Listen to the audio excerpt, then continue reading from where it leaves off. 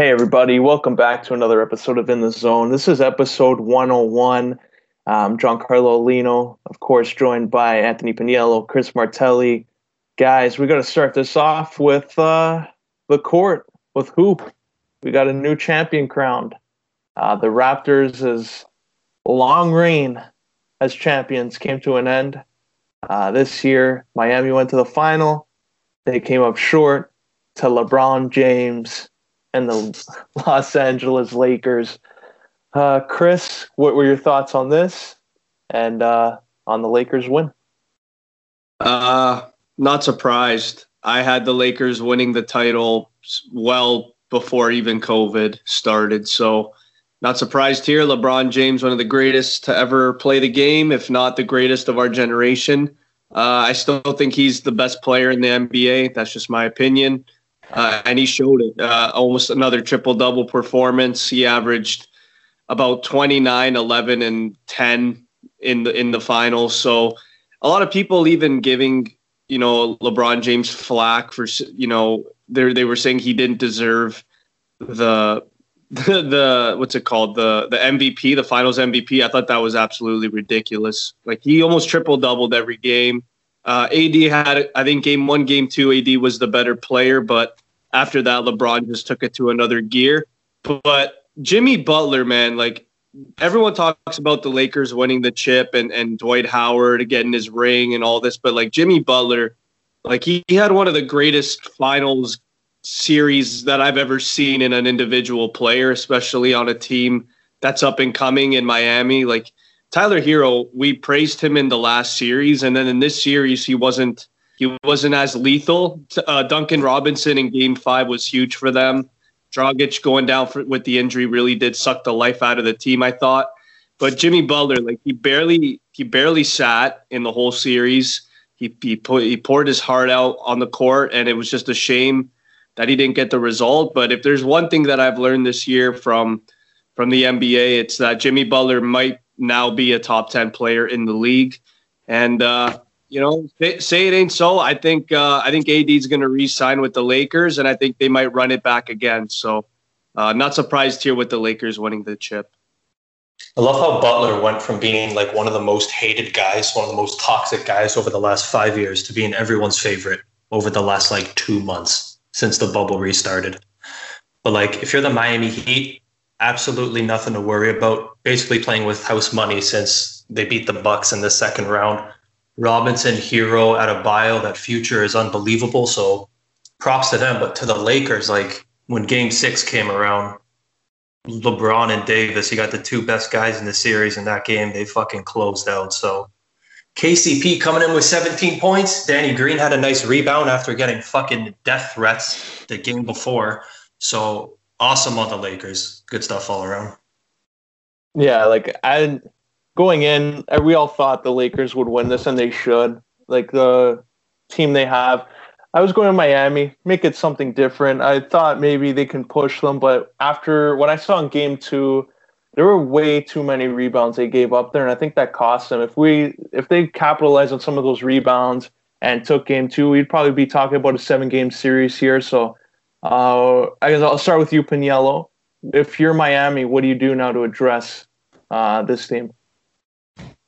Oh, maybe look at free agency. There's a lot of guys coming in, but I wouldn't do anything drastic to fuck up their lineup.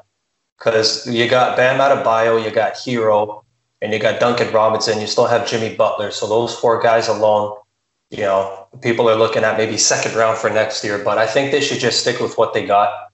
They're a very good team over there. So I wouldn't break bank for certain guys, but if you can add one or two pieces maybe in free agency and then just keep going from there.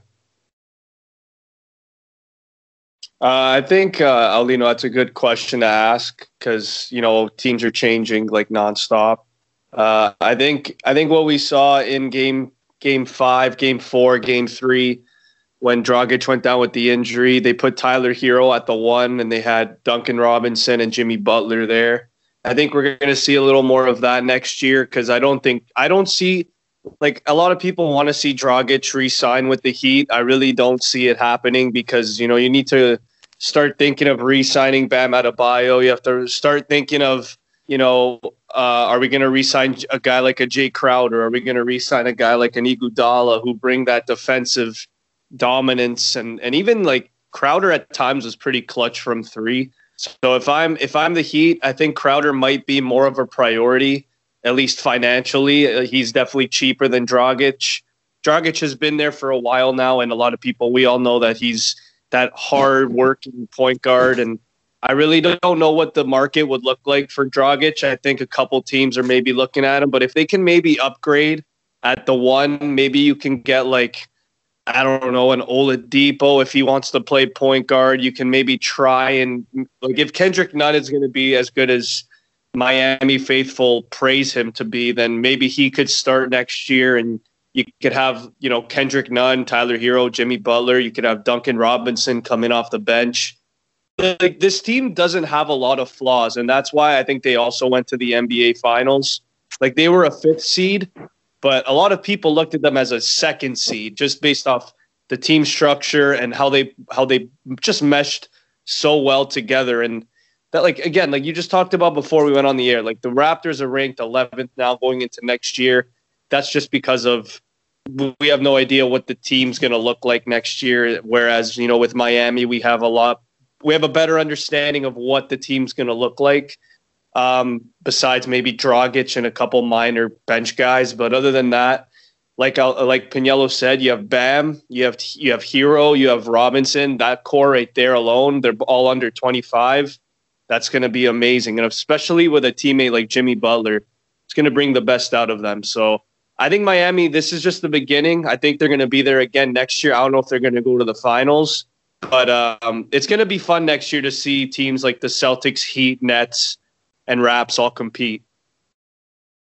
Yeah, even looking at the West, because, Anthony Davis, I see he's going to re-sign. He has to. I don't think he's going to leave. I know Chicago's out there, but I think if they were to have been eliminated 2nd round, he'd consider it. I think the plan all along is stay there as long as LeBron's there, and then once LeBron is gone, you will probably see him go to the Bulls, but looking around, Danny Green, I think, played his way out.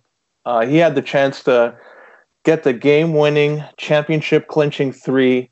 We would have been praising Danny Green. Probably would have been a fucking statue made out of him if he got that 3. But he missed. Airballed. We'll push them to 6 games, force LeBron and AD to have another performance out of them, stay in the bubble a little longer. So is Danny Green out the door, do you guys think, in LA?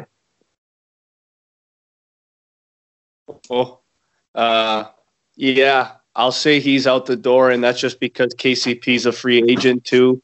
I think it called me crazy. I know the NBA is a very goofy league when you look at free agents and the super teams that have been created over the years. I think the Lakers are looking for their 3rd star. As crazy as that sounds, Danny Green is probably gone. I'll say Dwight Howard is gone. I'll probably even say KCP is gone. If they want to keep Caruso, you can keep him. But I feel like they're trying to get either Bradley Beal or a guy maybe like an Oladipo or an Aaron Gordon this offseason. I think they're going to go out there and they're going to test the market. They're going to look. They're going to Pelinka's going to do a lot of offers. I think he's going to look at Aaron Gordon. I think he's even going to maybe even. I heard rumors that they even want to try and get a guy like John Collins from Atlanta. So I really don't know what the Lakers are going to do. All I know is when you think of shooting guards in LA, if you're there right now, it's not looking good for you. So I think they're looking at a shooting guard this offseason. And sorry, KCP, Danny Green. I think you guys are up.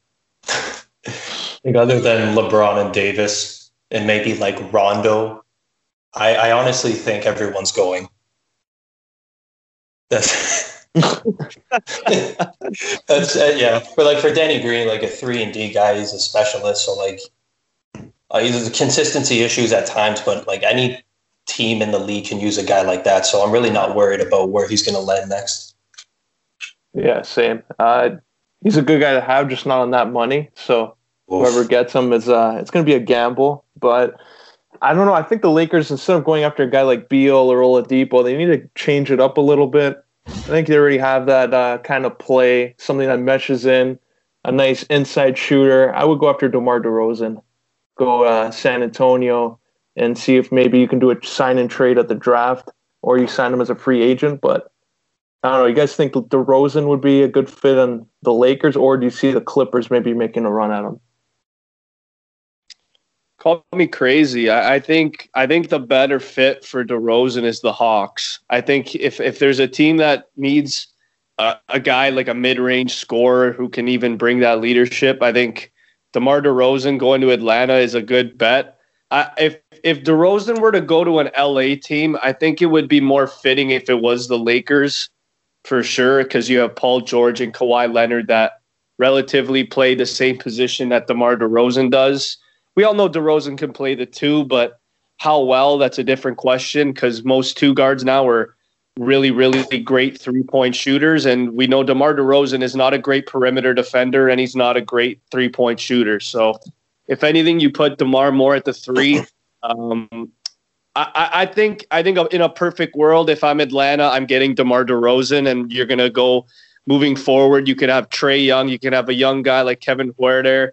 And then you could have DeMar DeRozan at the three with John Collins and Clint Capella. I think that could be an enticing and intriguing starting five for Atlanta. But I don't really know what the return would look like if the Spurs would want to trade DeMar DeRozan. I know that the Spurs right now, they're kind of like the Minnesota Wild in basketball. They really don't know what the hell they're doing. They want to win, but they don't have the superstardom to win. So Aldridge and DeMar DeRozan are two absolutely great guys that I've seen play basketball for like 10 plus years. And, you know, they were, I don't know if they're superstars now, but they were stars in the league before. But yeah, you know what? I think it's best that Aldridge and DeRozan get traded. They start somewhere where they can maybe win and get that ring, because they're not going to get it in San Antonio. So I like that idea, Aulino, but I think more if instead of LA going home for DeRozan, I like him going to Atlanta. I think that would spice things up in the East for sure. That'd be pretty filthy, him and Young and Collins. But like, I think DeMar is at a point now where like he's been the main option on a team since he's came into the league. The guy's like 30, 31 years old now. He's around that age. Like, I go to the Lakers, man. Like, you got to play some meaningful basketball. I think Kyle Kuzma would probably be the starting piece if they were to trade for him. But I could see DeMar on the Lakers for sure. And speaking of the Lakers, now that I'm thinking of Dwight Howard, a team that kind of plays that defensive style, like older center coming in that they can rely on for a few minutes. If the Raptors don't sign Gasol, do you see Dwight Howard filling in for him? Oh, yeah. Wouldn't that be fitting Toronto, the media with Dwight Howard? That would be a nightmare. I don't think that would happen. I love Dwight Howard. I love everything he's done in his career. 8-time All-Star, now an NBA champion. He's done it all. He's been one of the most dominant guys I've ever seen. But I don't see him going to Toronto just because of the media and everything that's kind of happened over the last year and a half. It was a nice story for him to win a ring this year, but we all know how Toronto media is. If there's any negative press that's tied to a player, it always comes back up. So I think if Dwight Howard comes to Toronto, all that nonsense might get brought up again, and I don't want to go through that. So if I'm Dwight Howard, I'm probably trying to avoid Toronto. So I'll say no there. Yo, fuck that. I would love to see Dwight here. Superman. Going from fucking Charlotte to Houston to the Wizards to almost out of the league to 2 days in Brooklyn or whatever. And then he finally lands in LA and he's a champion. So you know what? Bring some of that over here, especially if Espana's not coming back, which he's not. Just looking at a couple more free agents. Where would you see Carmelo Anthony landing? Brooklyn Nets, Lakers? Where do you want to see him? I think I actually talked about this the other day with my brother, and he kept saying, why doesn't he go to the Nuggets? Why doesn't he go to the Nuggets? And I was just kind of like, well, you know what? If he goes to the Nuggets, he's going to be like the seventh option. and I don't think he wants that. And the tough thing with Carmelo Anthony is, and Piniello knows that he's one of my favorite players, at least growing up. I used to love Carmelo Anthony. He's kind of a tougher guy to coach in that, like, he still doesn't know what his role is now. Like, he went to Portland and he thought he would be like the third option. And we all know he's not anything more than probably a fourth option now in the NBA. So you're looking at a guy that can potentially give you 15 points per game on like 42, 36, and like 75 shooting. I think I'd like to see Carmelo Anthony. Call me crazy. I'd like to see him in Miami. I think him going there would be a good fit. I don't know if him and Jimmy Butler though would kind of mesh well. In this case, I think you got to look at the relationship that he has with players. So again, like you said, the Lakers, him and LeBron, they're really close. Him and Chris Paul, very close. So if anything, you get the banana crew together and you could have Chris Paul, LeBron, and Carmelo on the Lakers next year, and you could bring them a ring again. So I wouldn't be opposed to that for sure, because Carmelo does need a ring. And yeah, I'm just going to stick with the Lakers because that's the theme in this pod, and why the hell not? We'll go with the Dallas Mavericks. Oh, that's a good one. I just feel like when I look in their 3-4 position, they got, they got Finney Smith, Dwight Powell. I think Willie Cauley-Stein. I'm missing one more. So when I just look at that team, the way it's set up, and you got Doncic and Porzingis, and if Melo can come off the bench or he could start, it doesn't matter. He can come in and put up 10 to 15 points. He doesn't have to be the star guy. He obviously hasn't been for the last few years, but I don't know. I feel like in a position with Dallas, that would be pretty cool, especially given their 3-4 situation. I don't know where he'd play exactly, but whether he's coming off the bench or starting, I think that would be a nice fit over there. Yeah, can see also like another team that is going to make a lot of noise. Golden State. You've got like Klay Thompson, who's going to be, by the time they play again, almost 2 years that he hasn't played, like a year, 6 months, 5 months, whatever it is. Got Steph Curry healthy.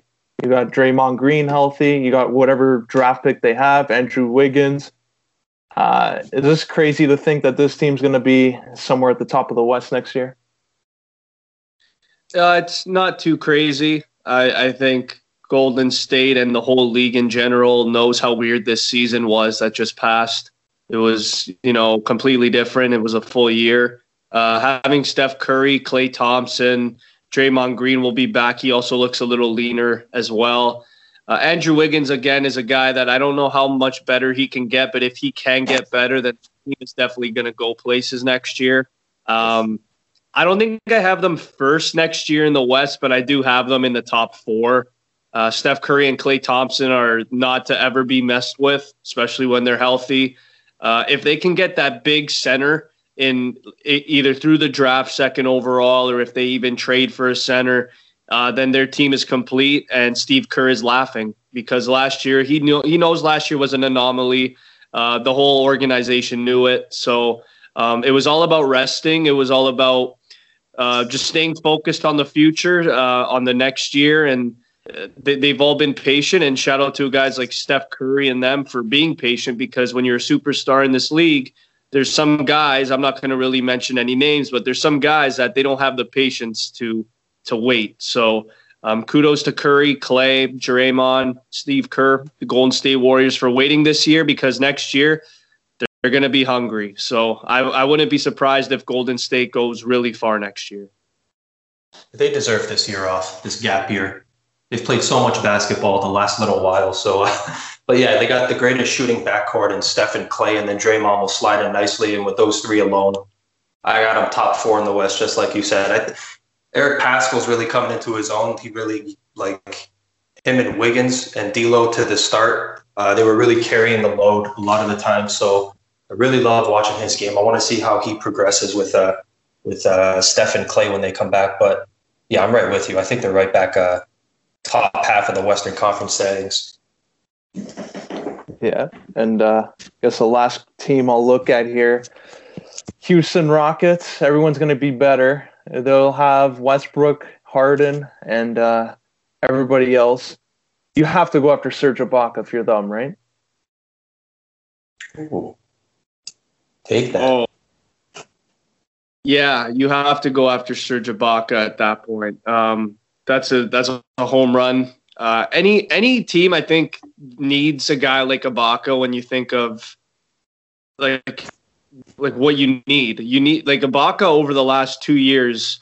I don't think I've ever seen a guy blossom in Toronto as much as I've seen with Ibaka. When he first came over, his 3-point shot was not good at all. His defensive game, he looked a little bit not scared, just he looked a little bit hesitant to be a key contributor defensively. Every time he was on the court, he went from being a guy that was kind of not too sure being a part of the system to basically running the system defensively. So you got to give Serge Ibaka all the credit in the world. Masai Ujiri and Nick Nurse and even Dwayne Case, you got to add in, have coached him very well over the last couple of years. And you could see in his confidence as well. It's gone up. He's blossomed. He's 31 years old. I really think the Raps should re-sign him. I'm begging that happens even if it's like a 1 year, $18 million contract, something like that. He deserves all the money in the world. He deserves the term as well. But I don't know if Masai sees Ibaka as that long-term center. But yeah, any team is lucky to go after a guy like Serge Ibaka. His market should be relatively high this year. Fuck, if we lost him with the rumors that we may lose Fred, we're going to have some problems. But for Houston, playing behind Harden and Westbrook, you're talking about watching his game develop. Like, his 3-point shot has really developed in Toronto over the last 3 years. So, like, the way they run offense at Houston, I think he'd fit in perfectly. So, yeah, from a fantasy perspective, that would be fun. But if I'm the Raptors, oh, my God, they got to keep him. Alito, you talk about a team that needs to, like, really think long and hard of what they want to be. That's Houston next year. Like, D'Antoni's gone now. You still have Russ, and you still have Harden, and you still have Eric Gordon, and you still have Daniel House, and you have all these guys that can, shoot the three, and they're relatively great in size. And you traded for Robert Covington, but you need that center. I mean, small ball only works to a certain extent. And I think I do agree with the whole, the history between Ibaka, Westbrook, and Harden. I just don't know if that's even enough to even go to the conference finals, because the West next year, you got Doncic and Porzingis they're getting better every single year. You have Golden State coming back. You have the Clippers and the Lakers. I don't know. I don't see Houston as that contender, at least for the time being, with this Western Conference, because this Western Conference is loaded. Yeah, interesting. When that draft comes up, I think we're going to have some surprising moves go around. Damian Lillard's out there. Bradley Beal's out there. DeMar's Wrights will probably be out there, so should be fun to see. But let's go on to the rink, because they had the free agent frenzy. The big fish, Alex Pietrangelo, decides to string along Vegas and Toronto, hold up, see who's going to give him the bigger offer. Toronto's like, fuck that. Let's go get TJ Brody, Wayne Simmons. St. Louis said, fuck that. We're going to go another direction. So he's pretty much left with Vegas. So what are your thoughts on Pietrangelo signing with the Golden Knights? Take it, Piniello. Man, I wanted him to re-sign in St. Louis. I look at the way Vegas is constructed. We just, fuck, man. You look at all the players they've been getting since they came into the league. Him and Theodore over there for the next however many years they stick together is just a scary thought for teams in the West. The guy's 30. I don't know. I like the contract. There's obviously risk to it when you sign these types of deals, but like, the guy's a superstar defenseman. He has been since he stepped into the league. He's a legend with the Blues. He's in the prime of his career. So for Vegas, like, it's now. They got to win now. This is a big get for them. So good on them. Yeah, not a lot really to add there. I was surprised. I was really surprised when he signed with Vegas, just based off the fact that, like, a day or two before, they signed Torrey Krug, the Blues, and it's like, okay, I guess this is where Pietrangelo's out of the question. And I thought, as soon as I saw Krug sign with the Blues, I thought, okay, maybe Pietrangelo signs with the Bruins, as crazy as that may have sounded. But like getting a 7-year deal at 30 years old, that just screams disaster. And 8.8 million, like that's a lot of money for, first of all, the salary cap did not go up. So that's already, you're in a cap problem. And Vegas, they like spending their money. They have Mark Stone, Pacioretty, Carlson, Riley Smith. These contracts are not they're not small contracts. And then you have Robin Leonard at $5 million, and I think Fleury's at $6 million, something like that. So they're spending a lot of money, which is good in Vegas because when people go to Vegas, they spend their money. But other than that, I don't really know if I like it long term. Like for sure, like what Piniello said, they're in win now mode. They should be the favorites next year. Them and Colorado for sure in the West, at least for me, are the two top teams.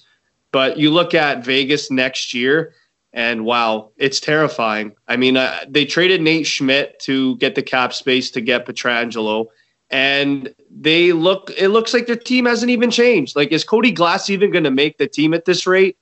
Like, I have no idea with Vegas. They're so good. There's so much depth on this team, and I can't believe that they pulled it off. I didn't think Vegas would be the team to get Pietrangelo. I thought it maybe would have gone to Boston.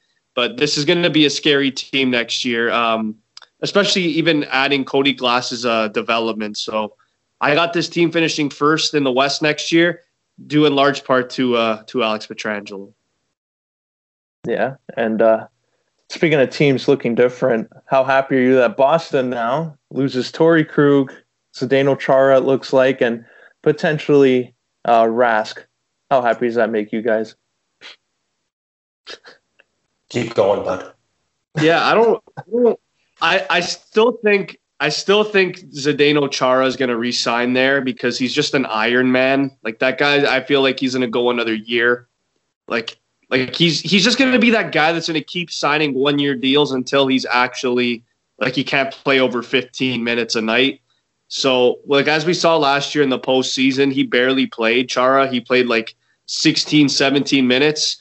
And Brandon Carlo and Krug combined played like one was like 25 and the other was like 26. So we all know Zdeno Chara is not going to play 25 plus anymore. So I still think he's going to hang on to the Bruins for another year. But in terms of guys like Tuukka Rask, like what he did last year or in the bubble, you just don't do that. That's just unacceptable. So I wouldn't be surprised if they move on from Tuukka Rask.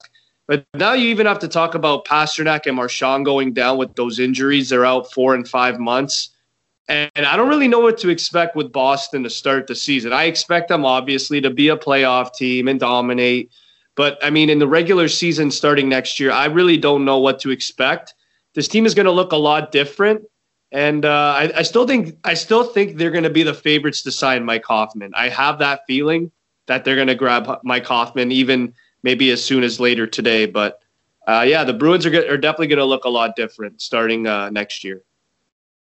I'm with you on Chara with the 1-year deal. Fucking Superman over there. But Torrey Krug leaving for them, that's a bit of a hole.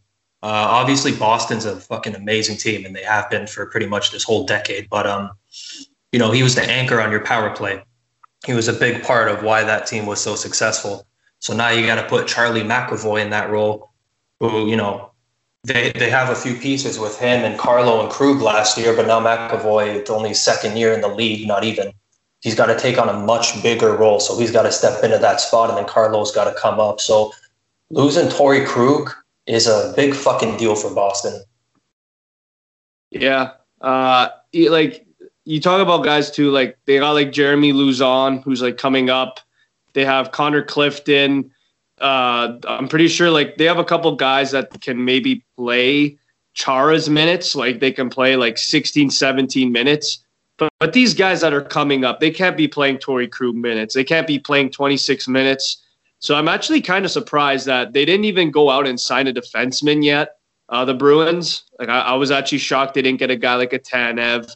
They didn't get a guy like a Brody. They didn't get a guy like a Pietrangelo. They just kind of played the field. They watched the defensemen go off the board, and now I think they're in relatively a hole. Even a guy like a Gudas, I maybe would have thought would go to Boston too, just based off of the playing style that Boston's had for years. Gudas will fit that perfectly, but Yeah, I agree.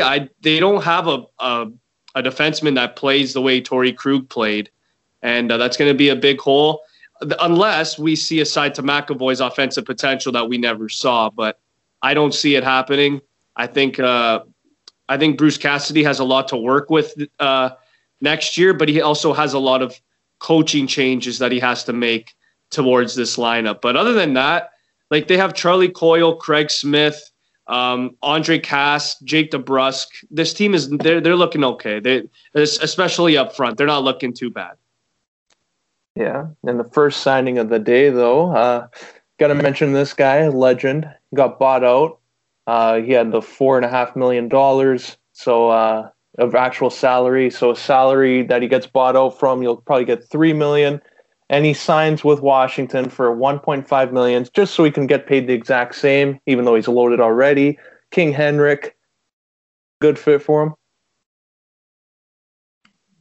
Take it away. Yeah. Yeah, it's going to be weird to see him in anything but a Rangers jersey. But you look at him and Samsonov as that duo in Washington, and I don't know how many games he's going to play because the kid is going to take the starting job, obviously. But he still got game. He could step in. He could play 20, 30 games, something like that. Take some of the load off the kid, and I think it's I like the deal for both sides, for the Caps and for Lundqvist. I agree. Samsonov is definitely the starting goalie, at least for next year. If I'm Washington, you drafted him in the first round. This is where the lights are going to start shining for him. But Lundqvist, I think he could still play like 25 games if Samsonov struggles out the gate. You could rely on a veteran. For goodness sakes, this guy won the Vezina Trophy, so you could definitely rely on a Vezina type backup and leader in Henrik Lundqvist. And another guy that I forgot that they got was Justin Schultz this offseason. And I think maybe even the Bruins could have maybe looked at Justin Schultz for a cheaper option of Krug. But yeah, this team with Henrik Lundqvist, it's going to be interesting to see how Washington plays. I don't know if Lundqvist just assumed that, if I'm going to go cup chasing, Washington is my best bet. But I do like the fit for Lundqvist. It's going to be weird for sure seeing him in a Washington jersey because he's faced them so many times in the playoffs. But yeah, it'll be interesting to see how Hank pans out in Washington. Yeah, and their old goalie, Holtby, the cup winner over there, goes to Vancouver, and I was actually surprised about this one. The term, everything, especially with Demko there, who came out in the playoffs and kind of took Markstrom's spot. He looked a lot better when he came in. He looked like he's ready for the league to be a starter.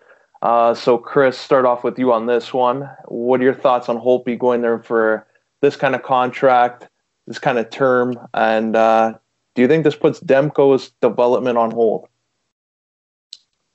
I don't know if it puts it on hold, but it puts it on, like, if I'm Demko, like, I'm a little worried, but I'm not too worried because of the 2-year deal. I feel like maybe they're taking it slowly, kind of like what they did with Jake Allen, St. Louis. Unfortunately, Allen didn't work out there, but they can't be just focusing all on Braden Holtby.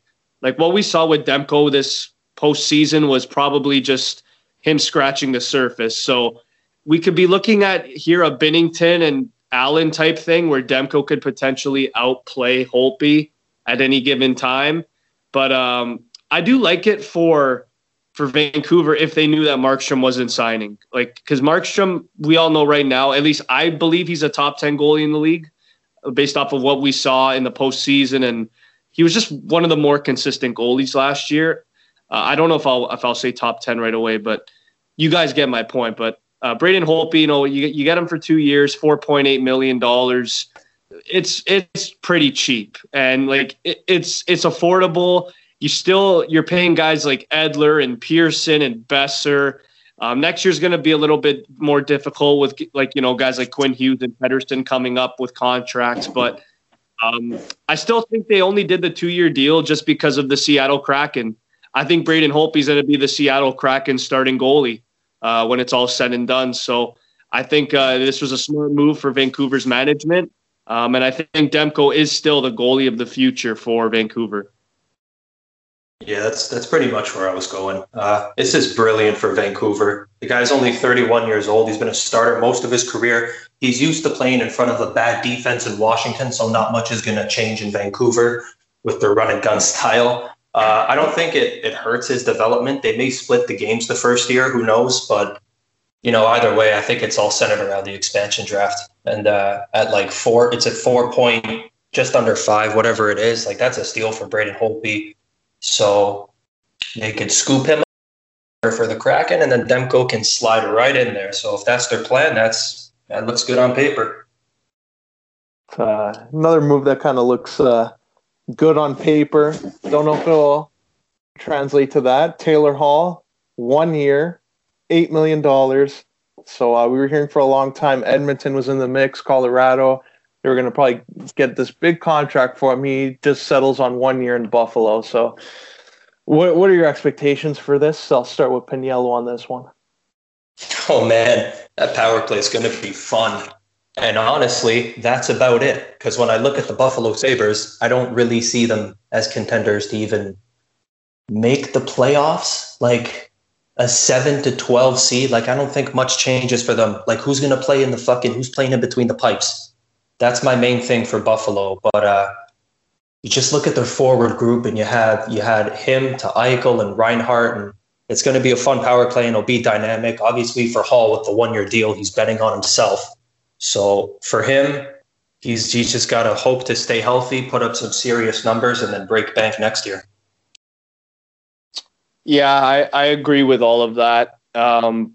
I feel like if he was going to sign with Colorado or Edmonton, it would have been like $5 million or a 5 year, like $7 million contract. And teams are smart with the cap, staying the same. I feel like this is a player right here where kind of like Pietrangelo, but I feel like Pietrangelo's like way more valued than Taylor Hall, especially in the open market. This guy was a Hart Trophy winner 2 years ago, and it's actually sad to say that it was only 2 years ago, and now he's only getting a 1 year deal in free agency. But that's just the type of player he is, and you can't do anything about it. This guy has never been around a winning team. He's never been a winner. He's going to Buffalo. I guess this is kind of like a wait and see type thing, kind of like what Piniello said. They need a goalie. They didn't even go out and try to get a goalie. At least that's what I believe, because every single free agent goalie was not linked to Buffalo at all. So, like, even if you went out and got like a Grice, or you got like, I don't know, like a fringe starter, like even like a Talbot, like then maybe I would have looked at Buffalo a little bit differently. But like, you got Carter Hutton and like Linus Ullmark as your goalies. It doesn't matter if you have a first overall pick in Rasmus Dahlin. That's not going to do anything. That's not enough. And like Jack Eichel, like guys like Jack Eichel, Taylor Hall, Jeff Skinner, like these guys are just all offensive. They are not defensive at all. So with that being said, if I'm Buffalo, you need to go out there and you need to start looking at guys like Sean Couturier's. Like, you got to start looking at that and see how much value they bring. And because I'm telling you right now, if they had a two-way centerman behind Jack Eichel that was consistent and could put up 55 plus, then we would start saying that they are now a contender with Taylor Hall on that 1 year deal. But for now, without that defensive center and no goalie, like it doesn't, like you could score 5 goals a game, but you could allow 7. So at the end of the day, they need to fix their defense. I still think they should have traded Risto like 2 years ago, and they still haven't done that. So I guess I would start there, trade Ristolainen, maybe see what Colin Miller could do for you this year as well if you're Buffalo. But other than that, maybe like here's another name of that I thought maybe would have made the team by now, Piniello. Well, how about like what would you do? Would you maybe trade Casey Middlestad if you're Buffalo to maybe get a better defenseman or a goalie? Because I haven't heard his name at all since coming up. Is he a second-year pro now? Yeah, this was his. I think he played. Yeah, he already played. I think a full year in the A. So he's got to start playing. I think he's another one of those guys, like as skilled as he is, if something doesn't start to give with him, if you don't see a certain amount of development by a certain amount of time, then maybe you could move on from him. Because when you do look at that forward, they are pretty stacked. They got a lot up front. So if they do have to part ways with a couple of guys to improve the D or in between the net there in the pipes, like maybe Middlestat, you have to say goodbye to. Yeah, it's a tough one with Buffalo. Like, you gotta make the playoffs at least. Like Toronto every year with Austin Matthews, they're making the playoffs in the qualifier round. Edmonton, they made the playoffs, made somewhat of a run with McDavid. Arizona made the playoffs. Like, what the fuck with Jack Eichel? You can't make the playoffs. Like, I don't know what else you can do there.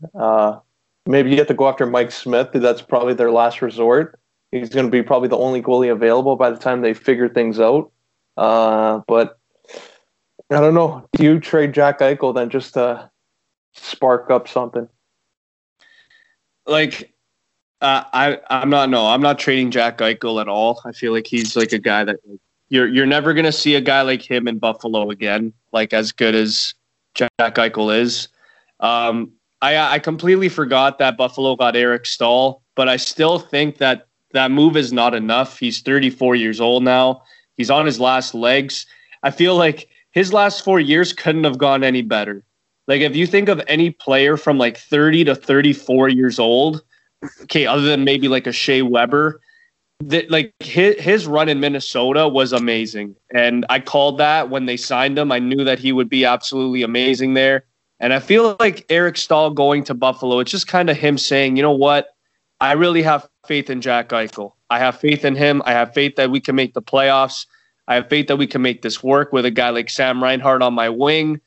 We'll wait and see what happens. But again, like, guys, like, you need a two-way centerman. Like, I'm looking at their bottom six. They have Cody Eakin and Curtis Lazar. Like, they're great defensive centers, but they can't get the job done consistently. And then you have a guy like a Gergen Zins and a Dylan Cozens. I really don't know what to believe with this bottom six. Like, at least with the Leafs, you have Austin Matthews. He's slowly started to garner a little bit of a defensive game, whereas Jack Eichel still doesn't really have that defensive game down packed yet. So that's my take. I think, you know, when you look at the Leafs and the Sabres, if you're going to compare the superstars, now I guess you could compare Hall with Marner. I really don't think you can, but you know, we have Morgan Riley and they have Rasmus Dahlin, but I still think Morgan Riley has a lot more to offer consistently and two-way, way more than Rasmus Dahlin. Dahlin, I think, will hit that ceiling, but not right now. And Dahlin, he doesn't have a lot of help, man. He has Jake McCabe and Montour and Yokoharu and Ristolainen. So, like, these guys are all great NHL players, but they're not going to get you maybe even into the playoffs. So they need to make some key changes, especially if Jake McCabe he's on your top pairing with Rasmus Dahlin. I just think they need to fix the lower end of their lineup, like the D and the goaltending. Like, I'm trading every player on the team before I trade Jack Eichel. I understand everyone shits on his defense, but like, if you trade that guy, then there's another obvious hole there. You're missing a number one center, and it's not even fucking close because then Sam Reinhart's got to step in. But yeah, like, they haven't even sniffed the playoffs since Jack's got there. So something's obviously got to give. But I'm not trading Jack Eichel. If he wants to leave, that's another story, which I wouldn't be surprised. But I'm not actively trading that guy. Yeah, Jack Eichel, the GM, is going to make some moves over there, get shit done. But speaking of getting stuff done, Kyle Dubas is looking around the league, making some moves. I like it, trading some cap space out. Andreas Janssen's gone, Kapanen's gone. He got creative, brought in TJ Brody, Wayne Simmons, Spezza's back. They're targeting, it looks like, Jumbo Joe. So what do you think of this new look Leafs lineup? Take it, buddy. I like it, but we still have to see what they are capable of doing. Wayne Simmons is a guy that Okay, I guess I'll say 40 points, and that's being very generous. Oh my God. If he's going to play like third line, if he because apparently he said to Dubas he wants to play second power play. I don't know if that's going to happen, but it's Wayne Simmons. He's a Toronto boy. I don't know. I don't know much. At least, well, over the last 2 years, we've seen a huge decline in his speed, but he's still a gritty guy, and that's definitely something that the Leafs have had to address for a while now. Is it doesn't matter. You can draft all the skill in the world, but you need some sort of grit to balance it out, especially in the postseason. So getting Wayne Simmons was huge. Getting Bogo was huge. I really like the signing of Jason Spezza as well, re-signing. It's a little contract, but you know what he did last year was eye-opening, at least for me in the playoffs. He was fighting for teammates. He was winning a lot of key battles and face-offs. So I really like the Spezza signing. In terms of TJ Brody, $5 million, I don't know if I like that much, but again, that was probably the market for him anyway. 4 years is good. I think that's a good term. The salary to me is a little high. I'd maybe would have done 4 for 4, but he's probably the best case scenario when you look at the market for a defensive pairing with Morgan Riley. And I'm not counting Pietrangelo because that's not realistic at all. Like Leaf fans had to get that out of their head from day one. We were not getting Pietrangelo. I actually love everything Dubas has done. I don't know if I've ever said that sentence. He's made it clear that the core is not going to change. I don't think they should. They're all still learning how to play together. They're all younger than us, for Christ's sakes. I don't think we should blow it up. But yeah, you're making all these little moves around them. The Wayne Simmons signing is fucking brilliant. Plays hard every single night. He knows how to play the right way. I don't think he'll score 40. I think you're fucking reaching there. I don't think he's going to sniff the power play unless certain guys get hurt. But he could play in front of the net. He's one of those guys we haven't really had one of those guys like Wayne Simmons. So just for the year on his no trade, he had that no trade for the 1 year deal. So it's a high roller right there. I love it. Bogosian, absolutely love it. Going to bring some grit on the back end. He's a right-handed D, so he's the fucking best thing since sliced bread. The Jimmy Vesey signing, which you forgot to mention, years after saying he wouldn't come to Toronto, and then 5 years later he can't get a fucking job. And yeah, sure, I'll sign in Toronto. So that's another depth forward. And TJ Brody, man, I love it. You know, I'm not saying like he's fucking amazing and he's going to get 50, but like he's going to take a lot of pressure off of Mo.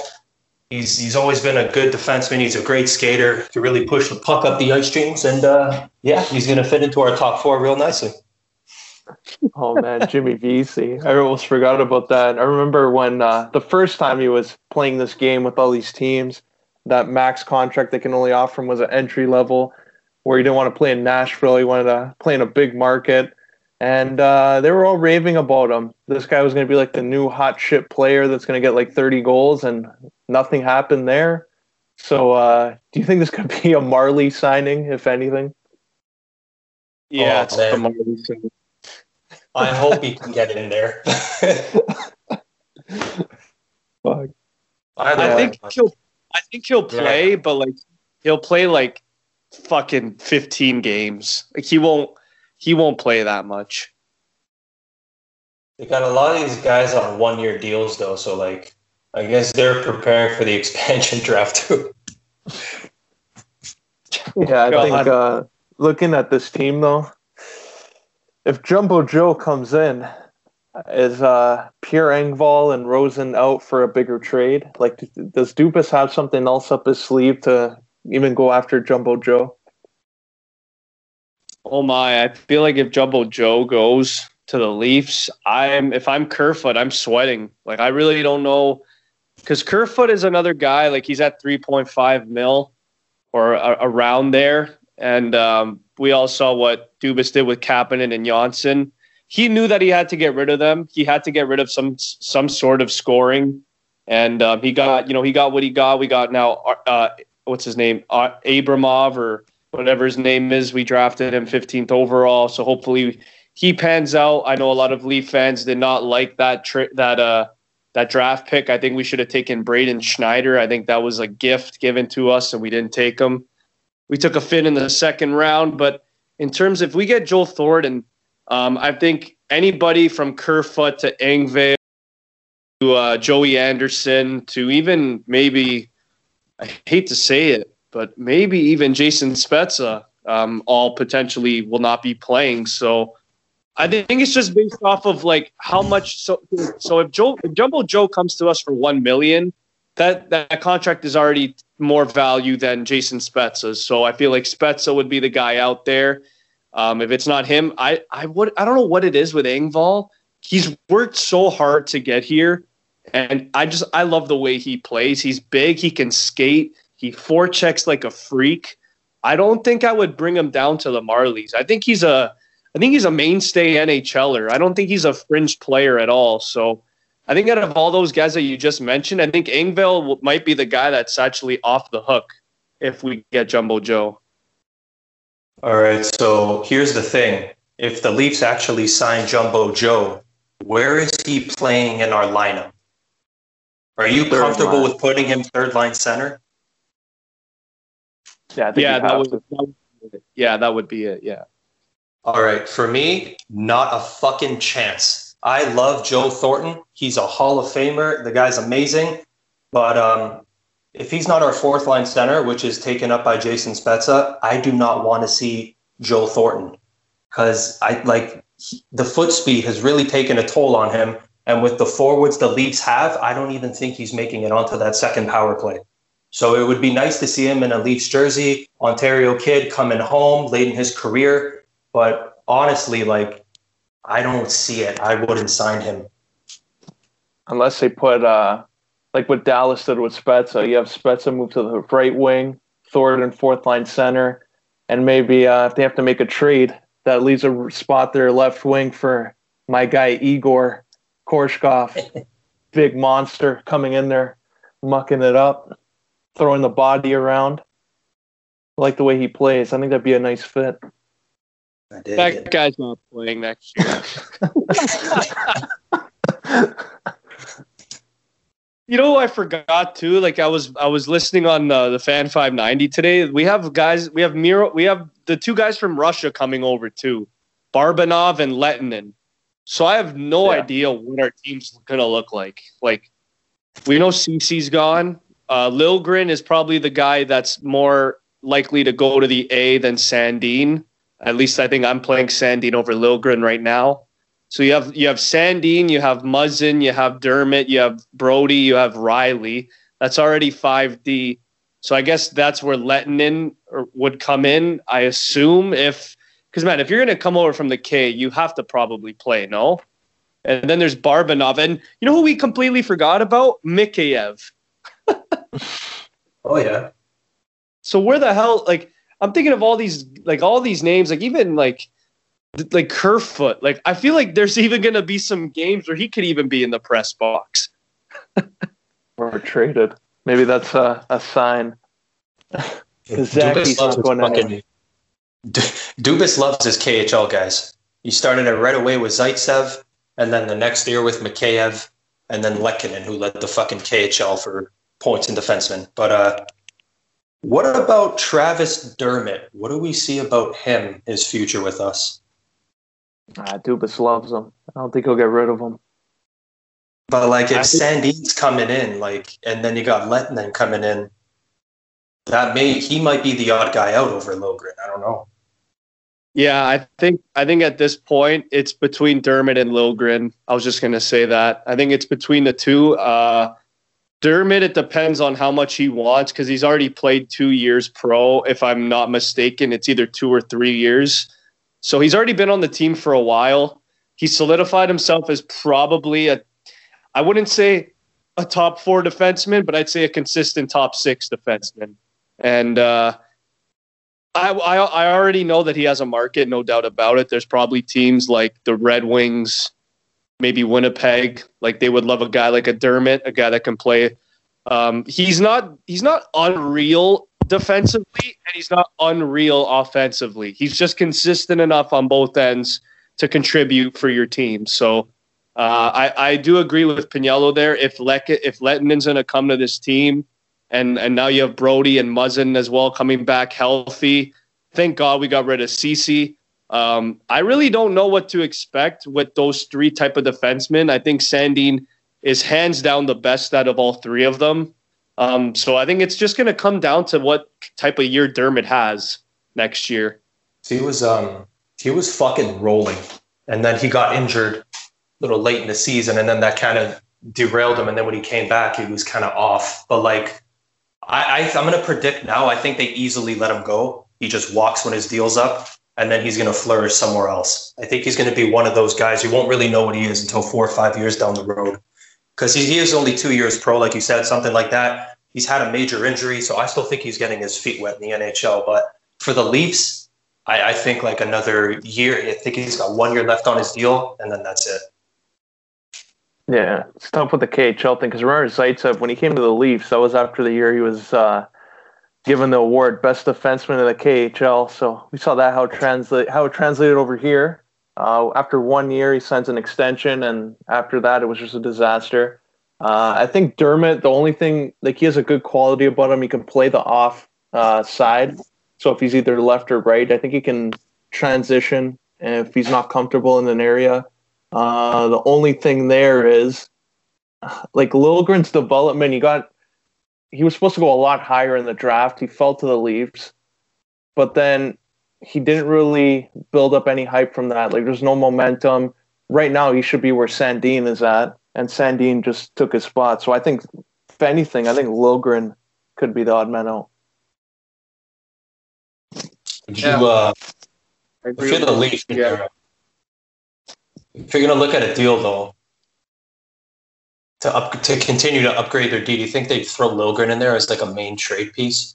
If they're going to move on from one of Dermott or Liljegren, you can kind of like start that trade with those two.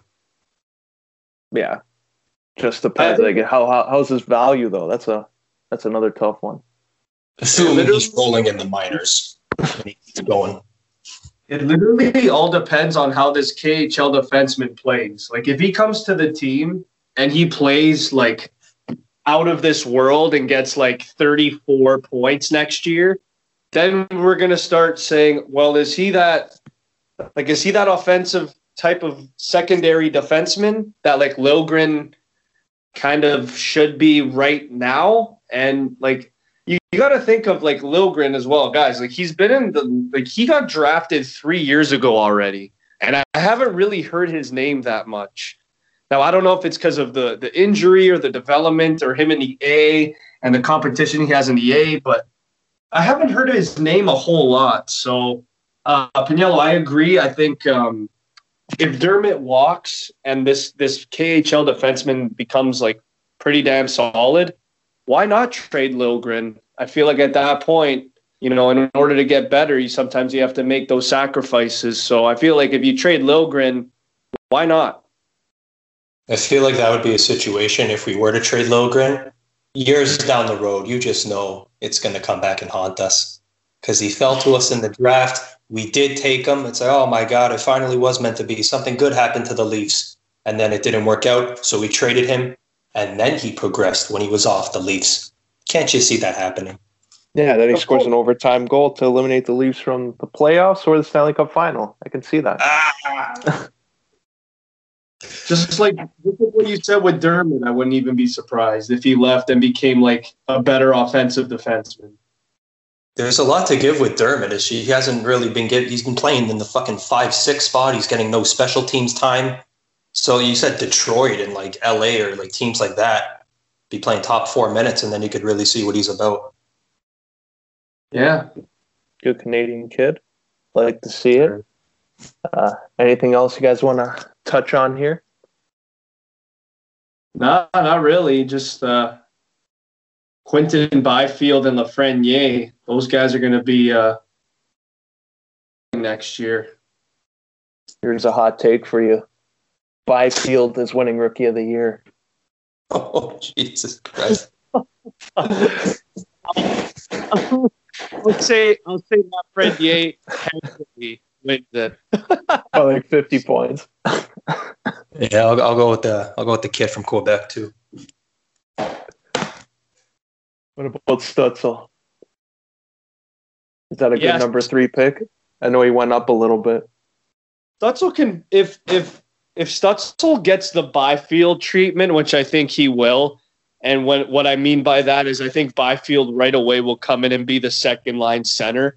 Like I feel like they're gonna go with Kopitar and then Byfield next year, and I feel like they're gonna go with like Colin White and then Tim Stutzel or something like that because like they just have to, right? Like they this is the highest Ottawa's drafted in a long time. And I feel like if they do anything but that, then I feel like the Ottawa fans will just be like, well, what the fuck was the point of drafting this guy third overall if he's going to play on the third line with like Connor Brown and someone else? So I feel like Stutzel's going to go into the league and his line mate first year is going to be Brady Tkachuk. So I feel like that's going to be the pairing to watch next year.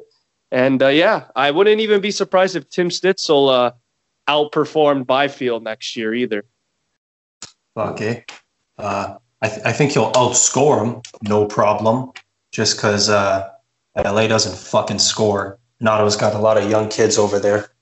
I think for the first year, if they play him on the third line, like, who gives a shit? Like, they're all still so young, and then eventually they're all going to grow together. So I think, like, if he averages 15 minutes of ice time, I don't think Ottawa fans are going to lose sleep over that. But all three of those kids have a chance to just light the fucking show on fire because they're all in top 6 and top 4 positions over there. Oh yeah.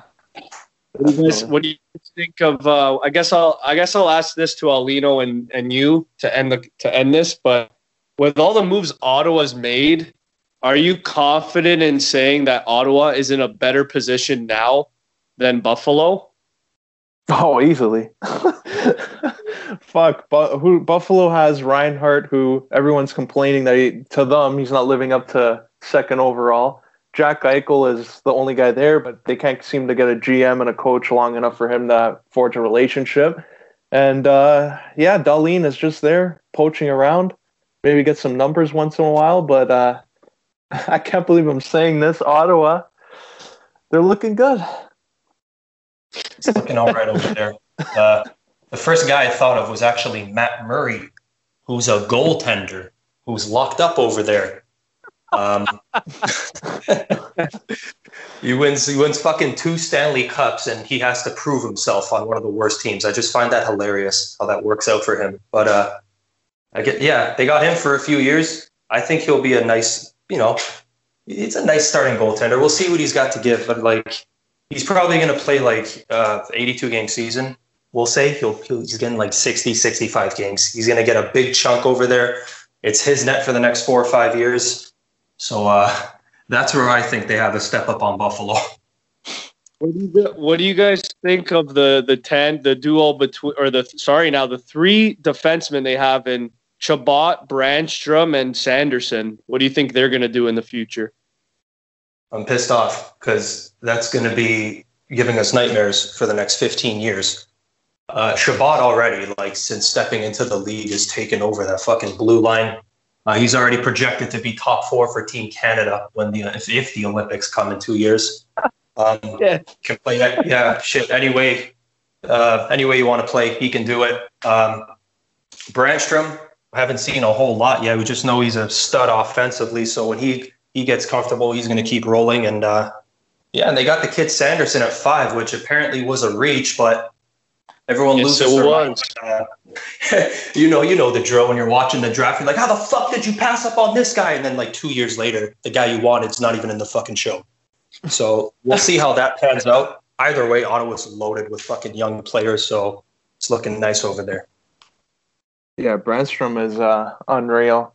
I think he's going to be that elite offensive defenseman for them. I think Chabot he'll turn into more of a two-way guy. We might even see Brandstrom one day get more points in him and be that top power play guy who facilitates the offense as like that quarterback type of role. But for now, I think Chabot is head and shoulders above them for now in their development. Yeah. Well, I guess we got to wait and see next year. Our division is looking a lot more competitive, though, which I like.